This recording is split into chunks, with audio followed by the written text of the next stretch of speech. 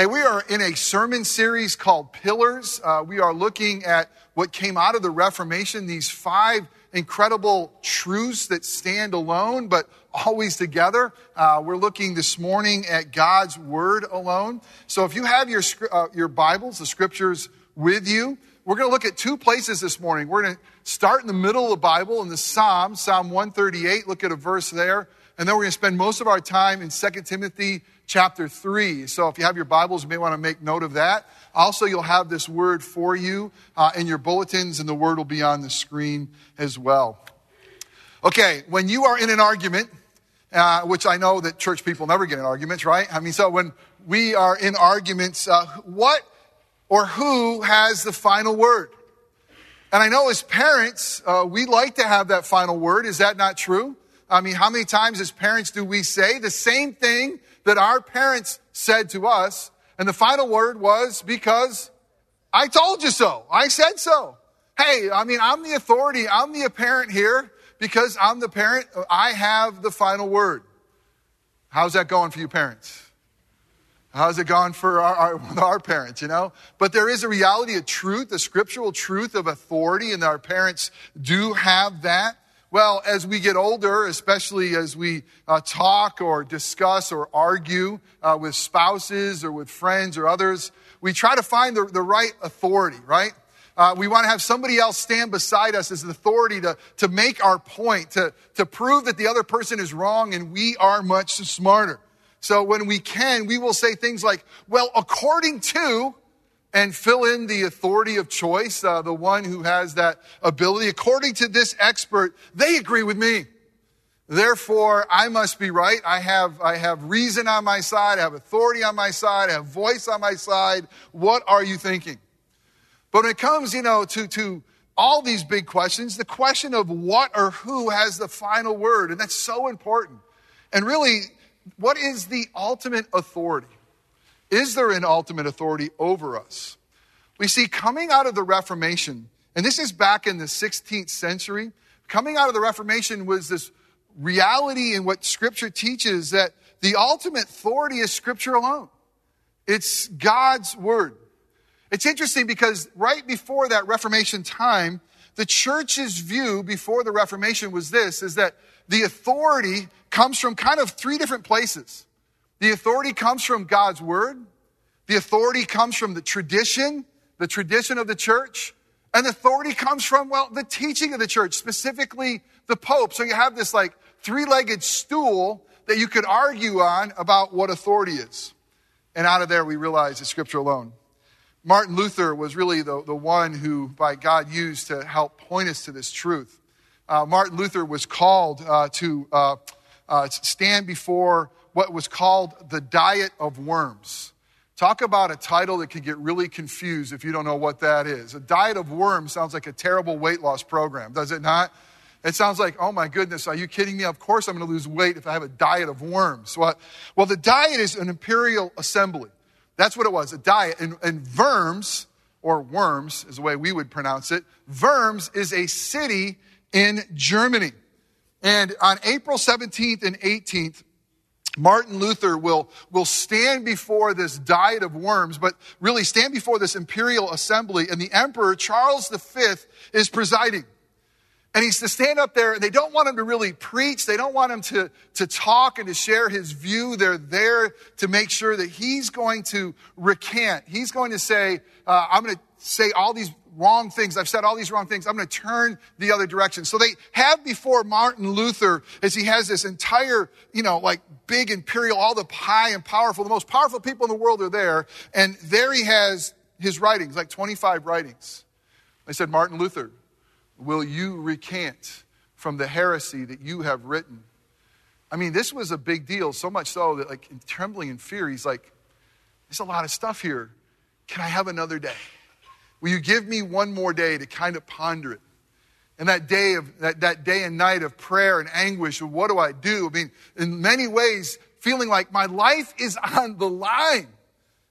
If I don't recant from what I have said, things like salvation is by God's grace alone, and faith alone, in Christ alone, according to Scripture alone. If I don't recant, I could lose my very life. And he says these famous words when he appears the next day. He says this, unless I am convinced by the testimony of the scriptures, or by clear reason, for I do not trust either in the Pope or in councils alone, since it is well known that they have often erred and contradicted themselves. I am bound by the scriptures. I have quoted, and my conscience is captivated to the word of God. I cannot and will not recant anything, since neither safe nor right to go against conscience. May God help me. Amen. What an incredible stance that he took. His life, he left out of there. He was actually kidnapped, but kidnapped by those who loved him and taken away to be protected so his life would be preserved. But he was so convinced of Scripture alone that as he was in hiding, he would be translating God's holy word to all the people, to the Germans, in their own language, so that every single one of them can know that God loves them and know the beauty of God's word. Until that time, isn't it amazing to think ordinary people didn't have the God's word in their ordinary language? Well, this morning we're going to look at God's word alone, the final word, the final authority. We're going to look at three things. I got 3 points for you. We're going to see God's final word. We're going to see God's sufficient word. And we're going to look at God's inerrant word. Now, every Sunday I stand up here, and the biggest challenge is I know that I am not going to be able to say everything. If you try to say everything, you say nothing. And I know even starting this, that I guarantee that through this sermon, if you're leaning in and listening, there'll be things that'll think, I want to know more. I have plenty of books I could point you to, Scripture being the primary one. And as a preacher, it's hard to know. We're going to talk about God's word alone, but know that although this sermon is going to focus on there, every week we're going to look to God's word. And every week we'll be unpacking more truth in that reality. You can't say it all, but here's what God's put on my heart for this morning. And so let's look to Psalm 138, verse 2, and then we will turn to 2 Timothy chapter 3, verses 14 through 17. But let's be mindful, whether we're in the Psalms or in that pastoral epistle of 2 Timothy, Genesis to Revelation, this is all God's word. He didn't give us this word just to entertain us. This is a living and active word that's been given to transform us. It'll never lead us astray, and we can trust it, every single word of it completely. So let's hear the word of the Lord, Psalm 138, beginning in verse 2. Psalm of David, he writes, I bow down toward your holy temple and give thanks to your name for your steadfast love and your faithfulness. For you have exalted above all things your name and your word. Of all things in creation, and we know that in Philippians 2, we're told that Jesus is given that name that is above all names. Let's now turn to 2 Timothy chapter 3. I'm going to pick up in verse 14 through 17. Paul, the Apostle Paul, is writing to a young preacher named Timothy, and here's what he says to him, inspired by the Spirit. But as for you, continue in what you have learned and have firmly believed, knowing from whom you have learned it. We have learned that is his mother and grandmother, Lois and Eunice, and how from childhood you have been acquainted with the sacred writings, which are able to make you wise for salvation through faith in Christ Jesus. I love this because that sacred writings usually often refers to the Old Testament. All of God's word is one God's word, and yet we see throughout it our only hope of salvation is through faith alone in Christ Jesus. Why? Because all of Scripture, verse 16, is breathed out by God, or God breathed, and profitable for teaching, for reproof, for correction, and for training in righteousness, that the man of God may be completely equipped for every good work. The word of the Lord. Thanks be to God. Let's pray together. Oh, Father God, we thank you that you love us enough to communicate to us. All of your creation speaks. All of your creation tells your story. But God, your word and your Son, that is the ultimate storyteller. So God, we ask that you would come and do that which only you could do, that you'd be pleased to tell your story, your truth through a broken sinner like me. That you would use the preaching of your word to bring you glory and to bring us closer to you and to make us more like your Son, to even bring life to that in us which is dead. That God, would you give us ears to hear your voice? Would you give us minds to understand your word? Would you give us hearts to embrace your truth? And would you give us feet to walk in a manner worthy of your name, that name that we read that is above every name? God, the things that I say that are wrong are merely my opinion. May those things fall away and be forgotten quickly. But the things that are said that are true and contain the good news of the gospel of Jesus Christ, would you use those things to make us more like your Son, our Savior? And it's in Jesus' holy and matchless name that we pray. Amen. If you want to follow along with me, you'll find that outline for you. And the first thing we're going to see is that final word. It's God's final word, God's ultimate authority. In Psalm 138:2, again, it tells us that God is exalted above all things, his name and his word. There's nothing that will rival that. I mean, our God is above and beyond all of creation. That God's word is the final word. But if you were to write a love story, for those of you who are in love, those of you who have been in love, if you were to communicate a love story, how would you tell a good love story? What do you need to tell a really good love story? I mean, I'm talking about when your heart is fully engaged. I mean, you're going to need things like poetry. You're going to try to grasp for words that really can explain it. You probably will, if you're really in love, you might even break out into song and have song. A good love story, it's going to have passion. It's going to have longing. It's probably going to have brokenness and redemption. A good love story, where you're telling, it's often containing hyperbole. Oftentimes using the most colorful language that you can find to describe your love. Often has mystery. I can't even tell you how I feel this way. I don't know where it came from. See, the amazing thing about the Bible is this Bible is God's love story to us. So it's God's authoritative, listen to this, it's God's authoritative word and narrative. It's being told to us authoritatively. It's God's word, but it's being told to us as a story. And as any good love story, he's going to use all the things, all the components of a good love story. He's going to find poetry. You're going to find songs. You're going to find hyperbole. I mean, you're going to find colorful language to describe how God loves us. You'll find a story that is completely true. It's not just a love story that's not true, something that what's that guy Sparks? What was his first name? You don't want to know his first name. Anyway, what was his first name? Nicholas, that's it. Couldn't hear you. Nicholas Sparks, so that he writes these love stories that make millions or whatever, but they're not true, they're not life-giving, they're not inerrant, but in God's word it's true, it's without error, it'll never lead us astray. But we have to realize that God's word is still a story. It's an authoritative word, but it's an authoritative narrative. And in this authoritative story or narrative, God tells us who he is. Interestingly, man made in his image can never figure out God apart from what we call revelation, apart from a God who reveals himself to us. And the good news is that's who our God is. He reveals himself to us. We discover about him the ways he's revealed himself to us. And we've looked at it. Theologians will look at there's two primary ways that God reveals himself to us. He reveals himself to us in what we call general revelation and something called special revelation.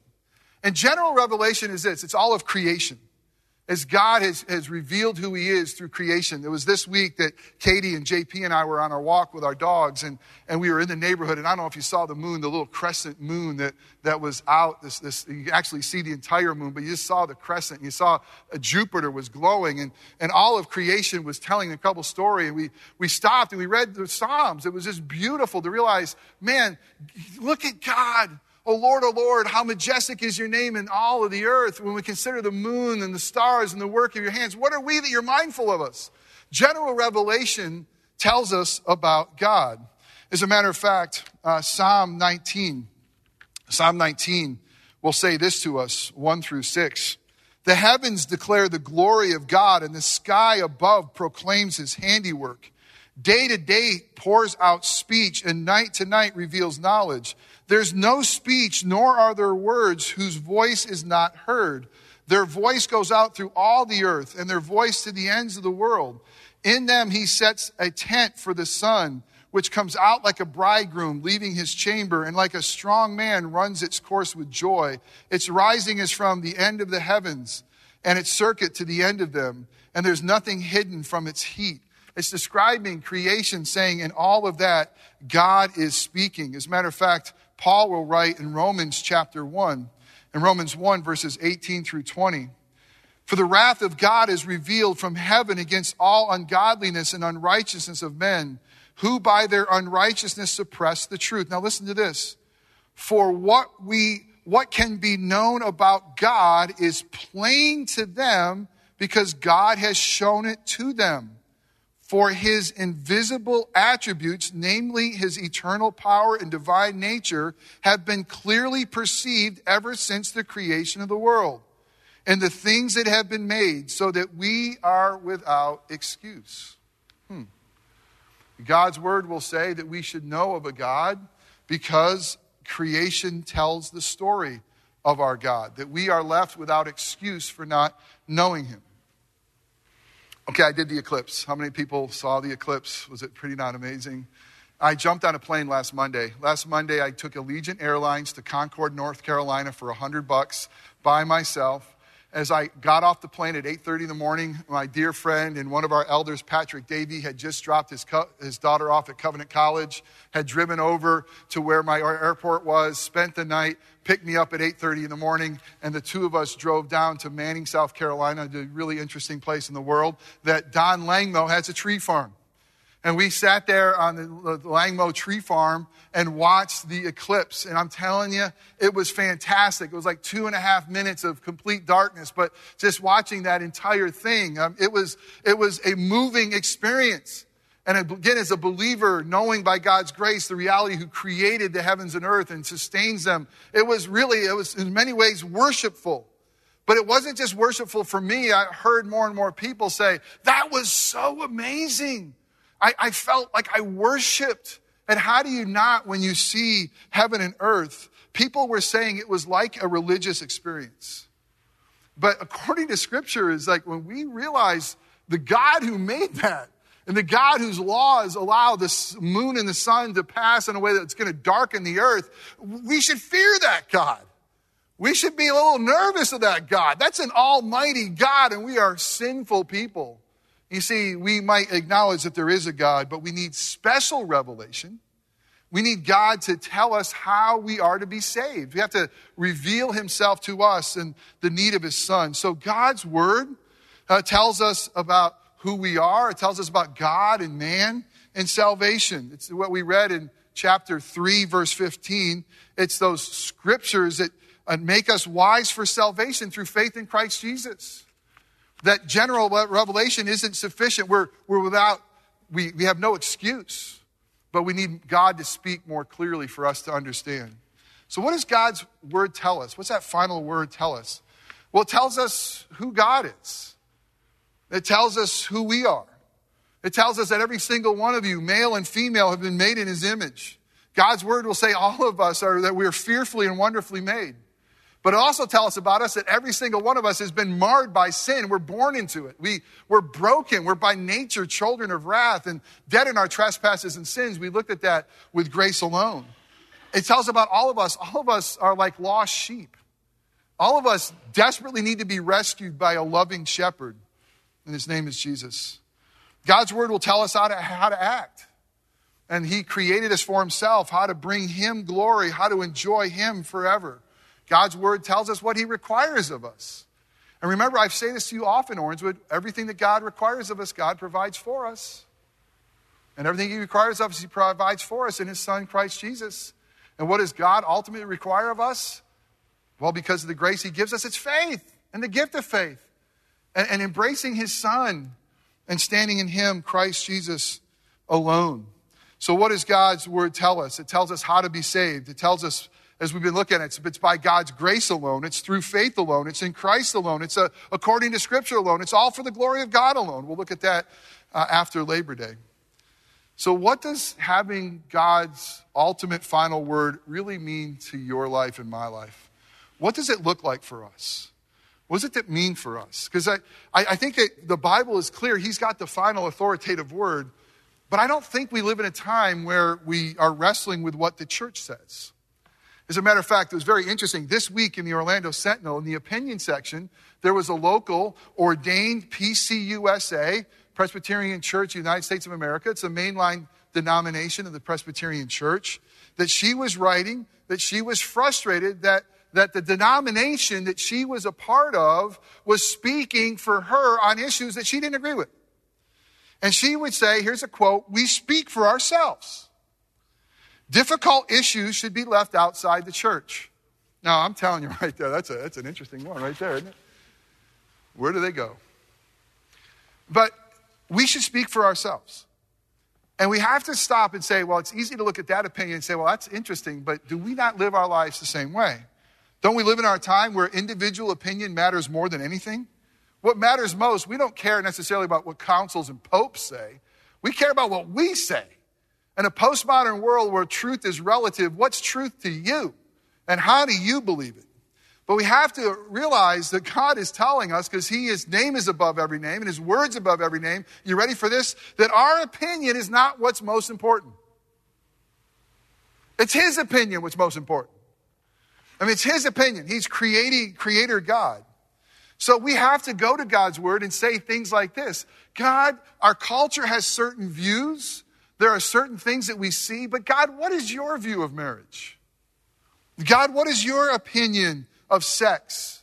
What is your view of gender roles?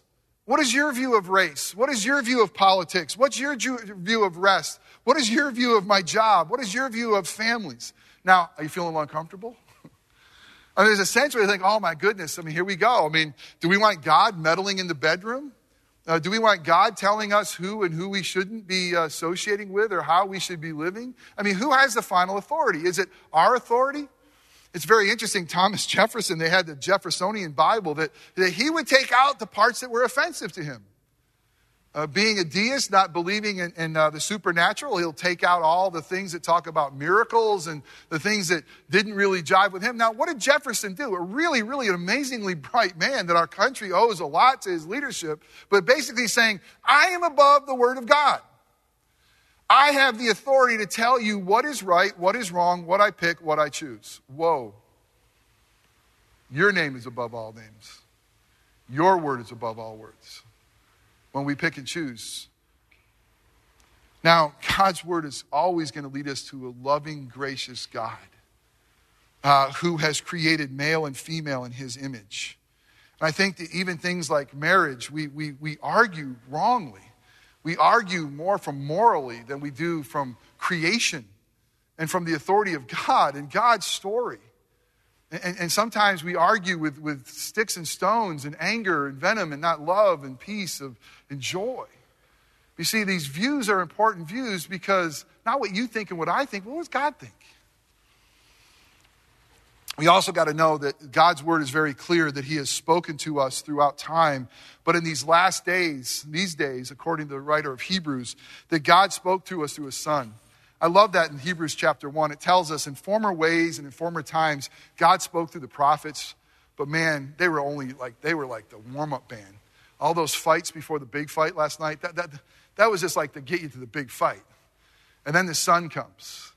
And the son comes, and he's better than Angel. He's better than Aaron. He's better than Moses. He's better than them all. And I'm telling you, when he speaks, he's got the final word because he is the word of God in flesh. And no one speaks after him.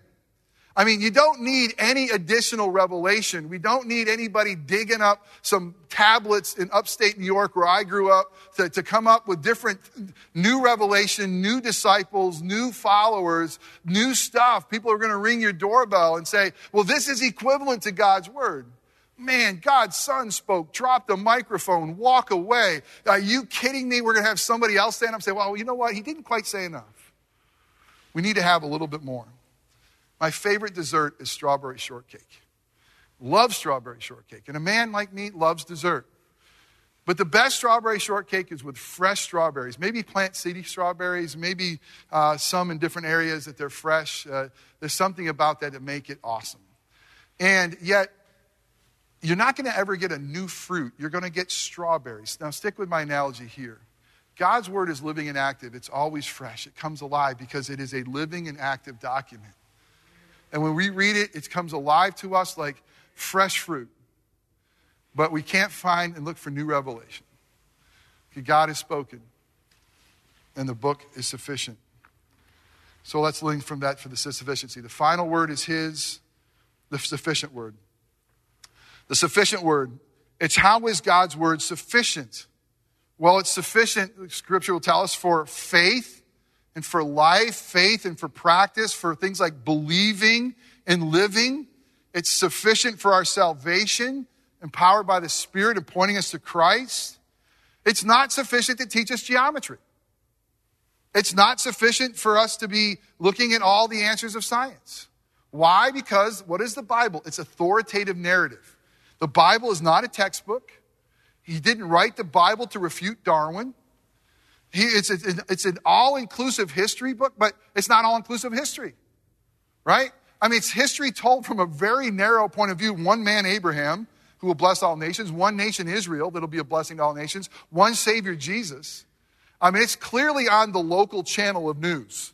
It's God's Yahweh channel is what he's going to give us the history of the world. There's a lot of the history that he doesn't tell us. The Bible contains all truth, but it doesn't tell us all truth. All truth is God's truth, but there's truth it doesn't reveal to us. It will tell us the source of the truth and how we can understand the truth, but it's not a science book. You see, when we ask Scripture to do something that it was never intended to do, what is it? It's an authoritative narrative. You're putting it in an untenable situation. It's sufficient because everything that God requires of us, God provides for us, and he tells us in here it's sufficient for faith and practice. God's word is a sufficient word. It was sufficient for God's word to create all things. Think of the power of that word. Scripture will tell us that he spoke and the worlds came into existence. God's word is sufficient for creation. Watch this. God's word is sufficient for recreation, making us new. God breathed life into Adam, and it says that he became a living being. God spoke and the world came into existence. God breathed life. God breathed into the scriptures, and they became a living and active word. It's sufficient. It'll never lead us astray. It's infallible. It won't lead us wrong. It was a guide that we can trust. It's inerrant. It's God's word. We're going to look at that in a minute.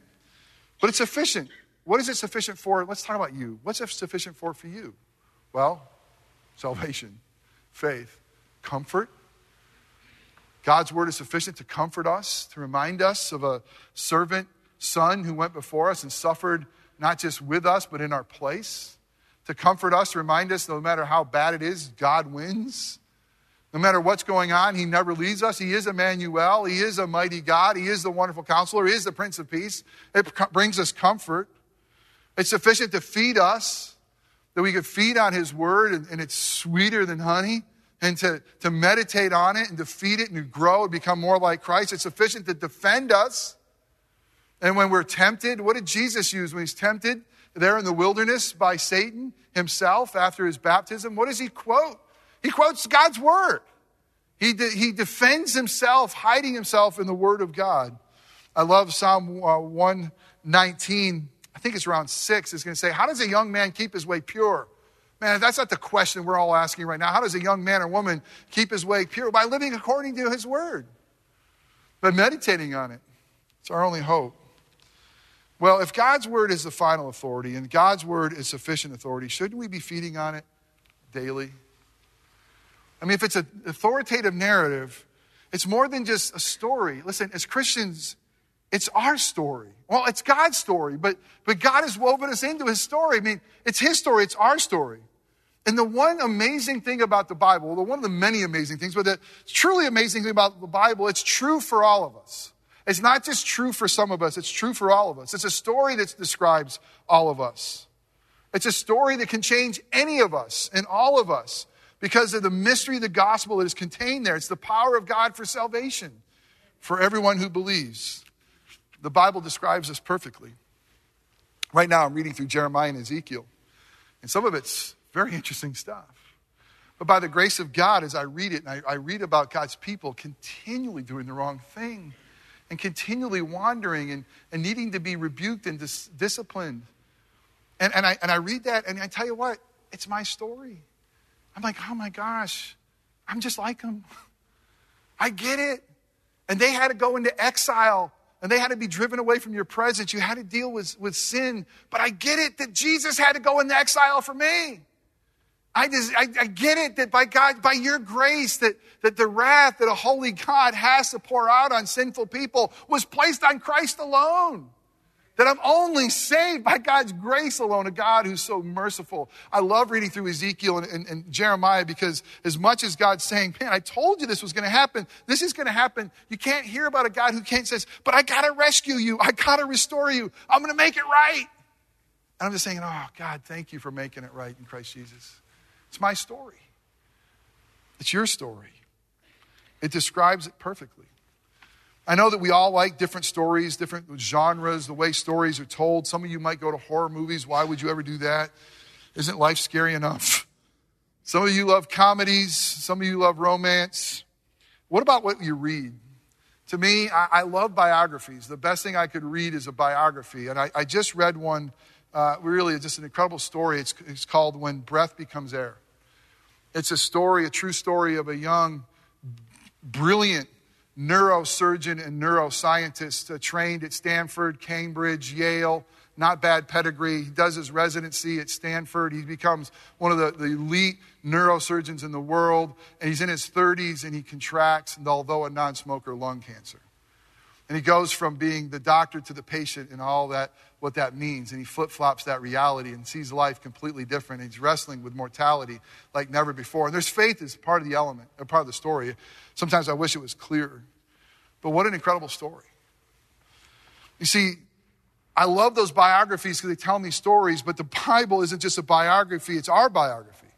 It's God's biography of who he is, and it tells us his story and our story together, and it's a sufficient story. It's an authoritative narrative.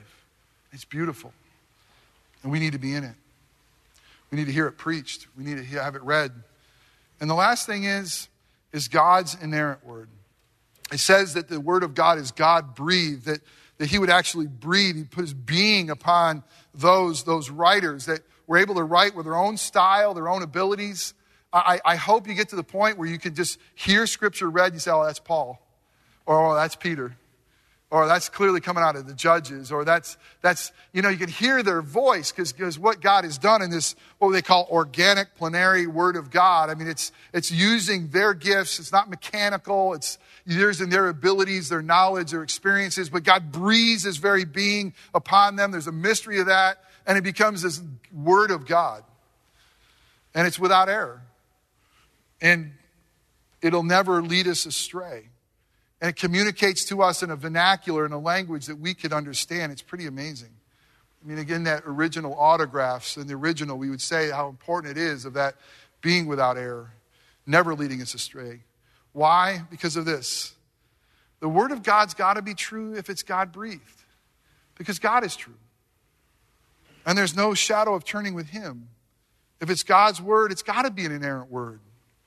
The Bible must be all true, and yet remember I said earlier, all truths aren't contained in there. It's all true, but there's truth. All truth is God's truth, but it doesn't contain them all.